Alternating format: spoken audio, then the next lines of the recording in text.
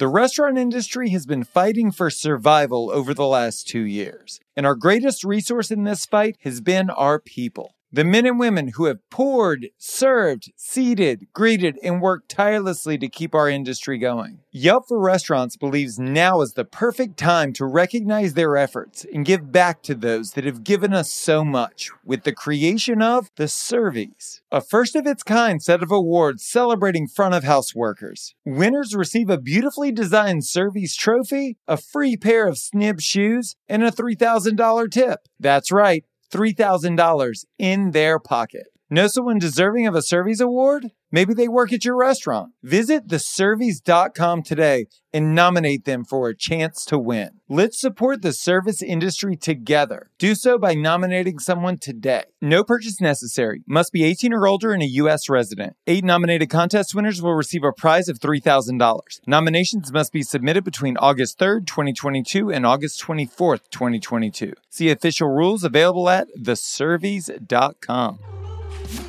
Welcome to Restaurant Marketing School. I'm Josh Coble, a Michelin-rated restaurateur. We're taking a slight detour this season, and together with the Professor of Profitability, David Scott Peters, we're unpacking the tools and tactics used by the most profitable restaurant brands to help you make more money. Join us daily to get an actionable tip you can use in your restaurant today.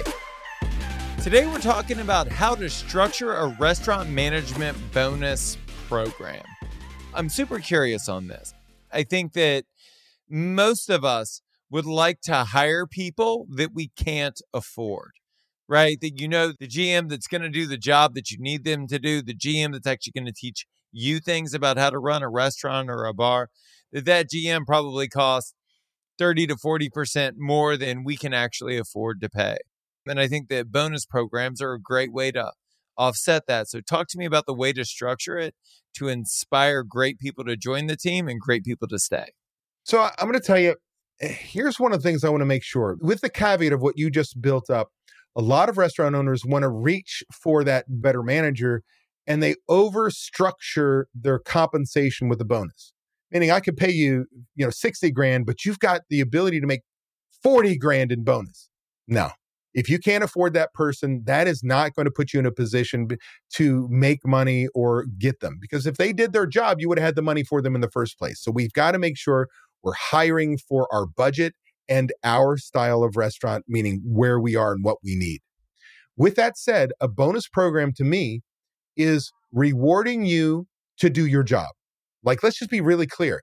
I'm paying you a fair salary to do these things. It's your job. A bonus program pays you more to do the job I hired you for. So put that in perspective. It needs to be a much smaller attaboy, something that is, hey, this is nice. It's a little extra money if I do my job well versus a major portion of compensation.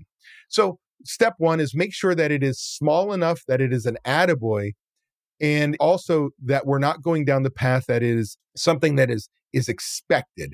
Like you're giving me money because you like me. You're giving me money because it's so easy to hit. Instead, there are truly structured program with targets you want to shoot for and so on. We'll talk about that.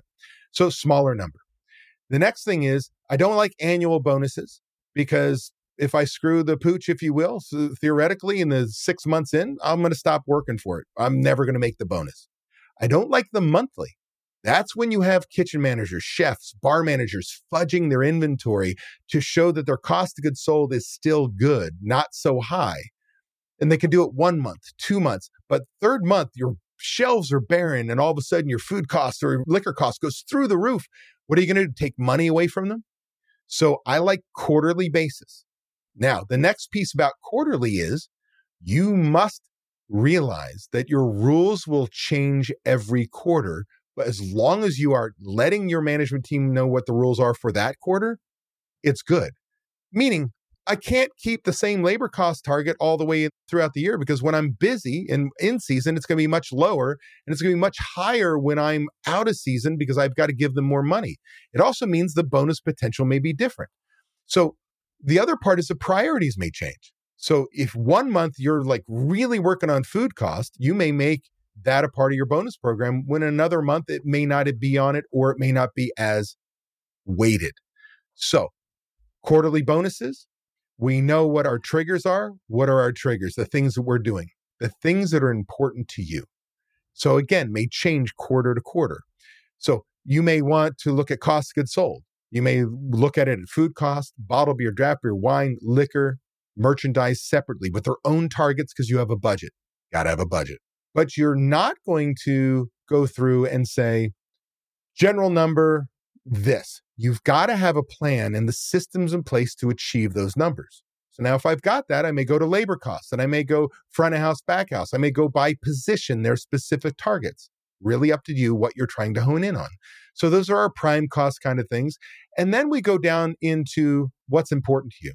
Health scores, comment cards, Yelp reviews, employee turnover, paper costs. Doesn't matter. What's important to you? No two bonus programs look the same.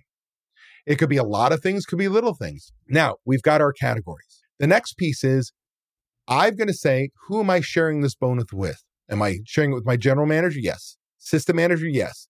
My chef, my kitchen manager, my Sue, whatever? Yes. Am I going down to the hourly supervisors? Yes. Question mark. Right? So who's involved in here? So now we've got all these people. Let's make it easy. Let's say we have a GM, an assistant manager, another assistant manager, a kitchen manager, and that's all I have. I've got 4 people. Well, next is I've got to decide what the bonus pool is and what each one has potential for. So for shits and grins, you can do it one of 3 ways. One is a percentage of your modified profit. I don't like this anymore because what it means is if you decide to drive a Maserati out of the company and you're losing money now, I, as a manager, have no control over that. I distrust you. The other 2 are really good. And that is this. You either pick a bonus pool number, I'm putting $5,000 on the table, or you make it a percentage of sales. It could be 0.002%. It could be 1%. It could be 8%. Doesn't matter. You're basically backing into the amount of money you're willing to share if they do a good job. And if they bring sales up, they get a little more and you're happy. So that tends to be where most people go. So let's say the bonus pool is $5,000, either one of those methods. What does the GM get? Does the GM get 50%, 25%? You break up 100% of the bonus potential amongst all your managers. That way we know if 50% is me as a GM and it's $5,000, my take could be $2,500, right? Now we go line by line by line and we assign a weighted average for each item based on importance. So if I'm the chef and food cost has really been going nuts, I could make 50% of that, whatever my bonus pool is, my portion, 50% of that is potentially just food cost, 25% labor cost, and all the way down to line by line, even to a point where I could assign, say, $250 to an A health score. So off the top, we already take $250 and say you either get it or you don't. Now, I've got it. So every month every quarter, I could change the weight of that. What's important? I could change every line item, but you get the picture. We assign now each line item is a portion of that pool. Next, I can either make it a flat dollar amount, like we talked about, health score, either get it or don't, or I can make it a range. So let's say food cost, our target food cost for this month is 28%. Well, if you get 50% of that pool is this food cost this month, well, all right, I made my number. I get that amount of money. What if I'm a half a point off? What if I'm a point off? What if I'm a point and a half off? What if I'm 2 off? And now we can say you get 100% on, you're a half point off, you get 50%, you're a full point off, get 25%. Anything more than that, you get 0 for that line item. Now I'm not only incentivizing you, but I'm also letting you know that if you don't get there, there's a little leeway and at some point in time, it goes away. And so now I have a scorecard because I not only have what I want to measure you on, I have the measurements and what you get. So it's very clear to the manager what I'm working towards. Now there's one last line item I'm going to add to this, Josh. It's called owner discretion. Why? Well, maybe another COVID hits, maybe another something hits, and we go, holy shit, you worked your ass off. And I'm so sorry that we didn't hit any of these numbers out of your control. I still want to give you some money. Owner discretion. Vice versa. You've been a raving asshole this whole process. You hit your numbers, but I quite honestly cannot stand you and you're about this far away from being fired. I'm not giving you a dime. I'm sending you a message that I don't care that you hit the numbers. You've got to be a team player. You don't fit culture. So there must be a line item that basically says, I'm the owner. In an extreme situation, I can completely take this away or give it to you. And that's got to be a part of it, because you have to be clear with your management team that this is extra. I'm giving you extra for doing the job I hired you for. All this is doing is incentivizing you to pay attention to those things that are important to me this quarter. Does that make sense? It does. This is a lot to visualize through a podcast. Is there a template that you have that kind of runs people through the bones of this? Yeah, for my members, and it is quite intense. I've got a whole thing that you basically build it all in there, including what the leeway is from half a point off, if it's greater than this number, less than this number, and so on. It is rather complex. I actually paid programmers to program this Google Sheet to a point where for most of our members, it's easy enough once you've done it once or twice, but in the beginning, I've got one of my coaches actually help set it up for them with them so that we set them up for success. We're over their shoulder. But yes, it's pretty complex and it does need a spreadsheet. If you want to hear previous episodes or check out our other content, go to restaurants.yelp.com/marketing school. Thank you so much for listening to the show. You can subscribe wherever you get your podcasts. While you're there, please leave us a review. I'm Josh Kopel, and you've been listening to Restaurant Marketing School.